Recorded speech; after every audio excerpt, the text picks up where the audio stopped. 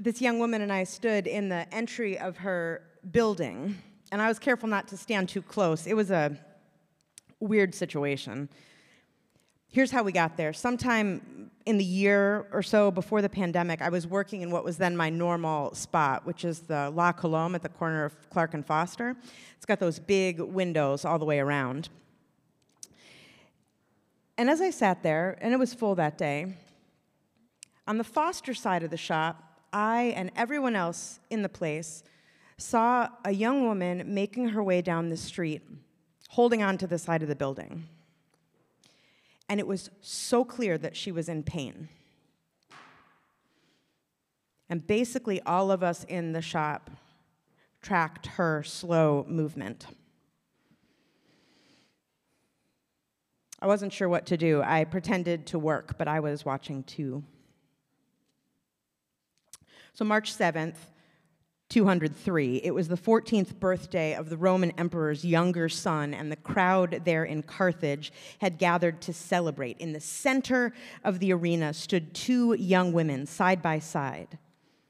The other prisoners had already been killed, some by soldiers and some by animals, and as their teacher, who had probably been their teacher, died, the crowd had jeered about his blood. A saving bath, laughing about their stupid little practice of baptism. And the women turned to each other and kissed. They did. Here's how they got there. It was against Roman law to be Christian, but it was the kind of law that was like spottily enforced based on regional differences and concerns and interfamilial conflicts and politics. The Roman Empire may have had bigger fish to fry than a grassroots and statistically unimpressive new cult. The empire was a quarter century out from a pandemic that had crippled the economy. The empire was 10 years out from a year when there had been 5 emperors in 1 year, one executed, assassinated, betrayed right after the other. The empire at that point still had like another 200 or 300 good years left, but its golden age was already behind it, whether the people and leaders knew it or not.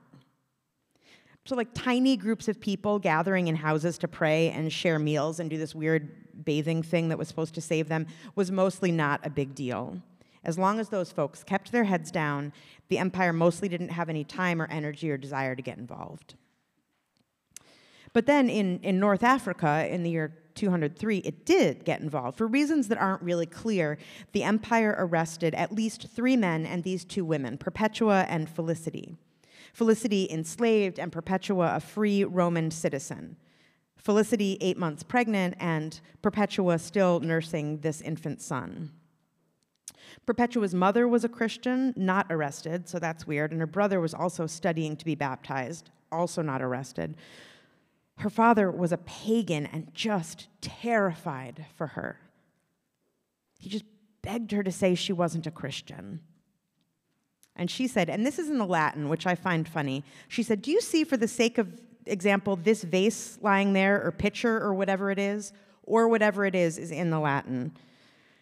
And then it's also weird considering where she was going rhetorically. Can you call this pitcher or vase or whatever it is by any other name? And her dad conceded that he couldn't. Same, she said. I can't call myself anything other than Christian, or whatever she was. And then in between her interrogation, which is when they had that exchange about the pitcher, in between that and going to prison, Perpetua and the others were baptized. So that was 203. By the late 300s, Perpetua and Felicity were being venerated.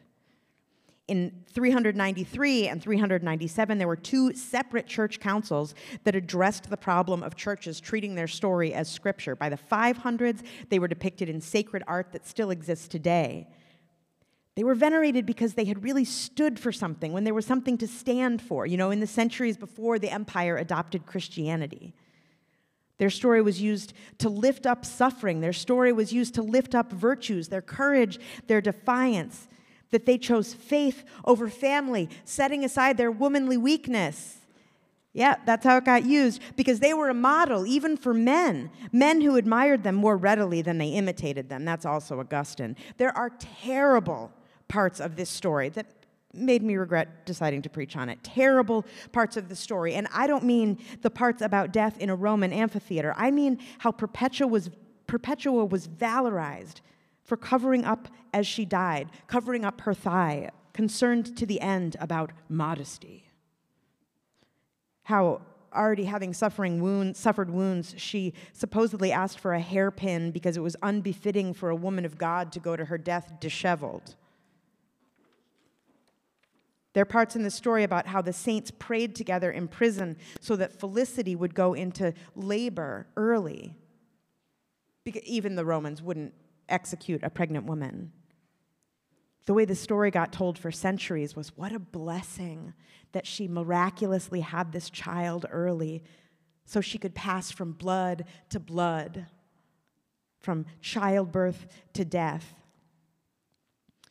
Terrible parts of the story, like how even the Roman crowd, roaring with bloodlust when they saw these young mothers vulnerable on the sands of the arena, demanded that they be covered up. It was easier to watch their deaths that way. And so, yes, also a terrible part of the story is the death in a Roman amphitheater, how due to the grace of God, they survived first one assault and then the other and were removed back to the gates of life and then brought out again, the whole ordeal prolonged and then glorified for centuries in churches. And then there are the weird parts of the stories, visions and dreams like God, a celestial shepherd, milking sheep and giving a bowl full of it to Perpetua, who woke up still tasting the sweetness.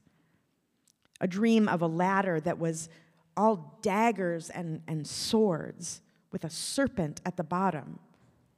A serpent whose head Perpetua stepped on her way toward heaven. A dream, too, when Perpetua saw herself in the arena, stripped for battle, as was typical, whereupon she realized she was a man. And for this reason, some people also understand her to be a saint of trans people. And I don't know when that understanding started, and I don't know when Felicity and Perpetua began to be understood as the patron saint of queer couples. For many, many centuries, the kiss they kissed right before they died was widely understood as the kiss of peace, a liturgical kiss, which is maybe like the least romantic of all kisses. Their relationship was widely understood to be that of Christian siblings, a model of how friendships grew in spite of social divisions. An enslaved woman, dear friends with a wealthy free woman. Their relationship a snapshot of what made that tiny grassroots cult so unusual.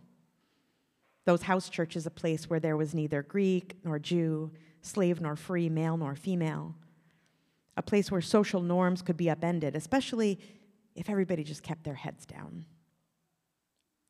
For many centuries, they were models of what was possible, even in the most extreme circumstances.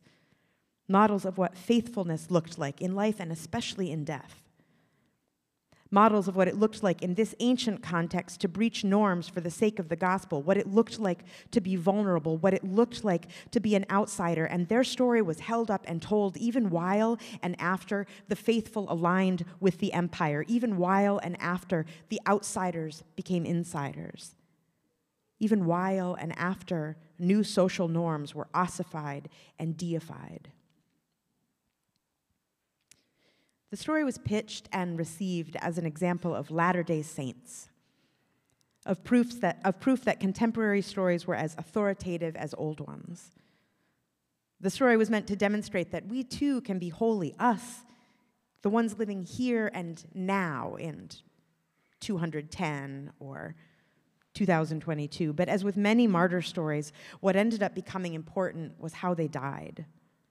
That they died, what they sacrificed, their babies, their lives, their bodies. Like many martyr stories, what people cared about was the goriness of their death, how exceptional it was and how exceptional that made them. And pretty quickly, their contemporary example became ancient and indispensable and also inaccessible and unrealistic and improbable and eventually kind of grotesque and problematic.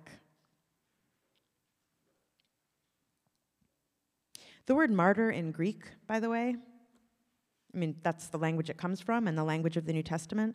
the language of some versions of this story. The word martyr doesn't mean exceptional and courageous death in the face of gory violence. It just means witness.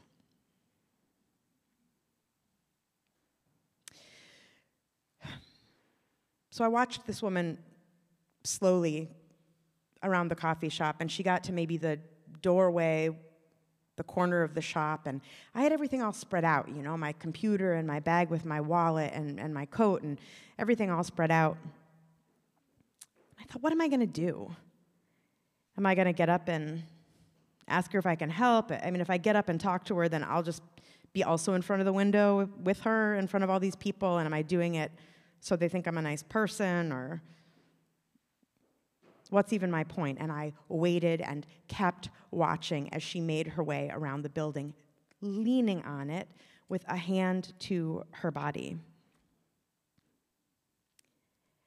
And finally, I think probably blushing, I got up and left the coffee shop and left my stuff at the table and knew that everybody was watching because we had all been watching this woman totally exposed. And by the time I got out to the street, she was gone, and I realized that maybe she had gone into the doorway of the next apartment, which is like the next door after La Colombe. And I looked in the door, and I saw that she was in the entryway by the mailbox, and I thought, man, this is so weird. I'm going to scare her, and what do I have to offer her? And so I opened the door, and without going in, I said, hey, I don't want to, are you okay? Can I help you in some way? And she just told me the story, which is like these women, her body mattered, her gender mattered. She was 23 and had just had an IUD put in, and she said, it really hurts. They told me it would hurt, but it really hurts. And I said, oh, I'm so sorry, that's so scary. Talked to her about the care she had and the support she had, and gingerly asked if she needed help up to her place, trying not to be weird and trying not to scare her. And don't worry, I didn't at any point give her the kiss of peace, all right? I don't know that it made any difference at all.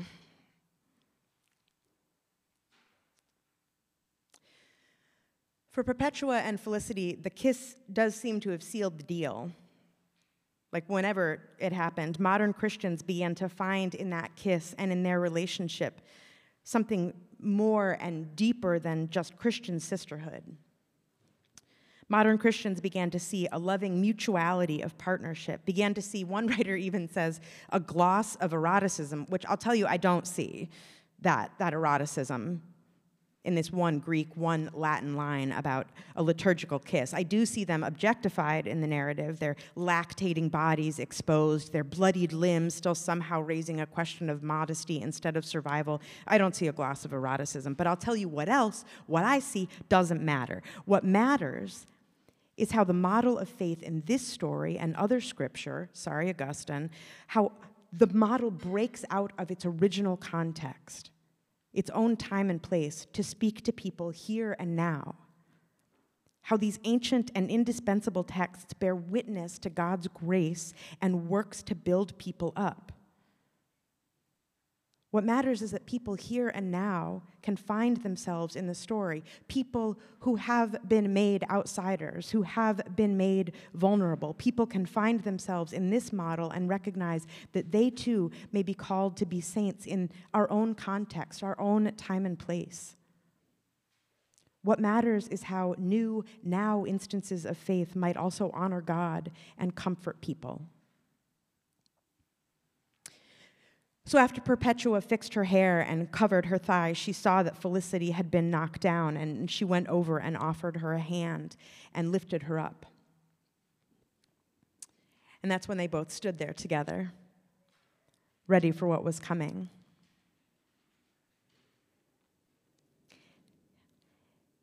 And I am not a saint, not for going after that young woman finally, like I almost didn't, for one thing. Or maybe I am a saint, actually, but for no more or other reason than you are. Being a saint might just be living as authentically as we can in our context. And I think that maybe Perpetua and Felicity aren't saints because they died, but because they lived in their context as they were called to. And maybe the ones who will come after us will get it wrong too. They'll misattribute to us virtues that we don't think of as virtues. They'll get our genders wrong or our motivations wrong, or they'll misunderstand our relationships to each other and the world around us. They'll count our deaths as glorious instead of unjust. Or maybe they'll find themselves in us and what they hope for and who they're called to be in whatever circumstances they are. Maybe they'll see that every place they ever are is the arena, is the coffee shop, is the prison, is the prayer rug. Maybe they'll see that in every story there is a place for them, and that in every kiss of peace there is a witness to God's love.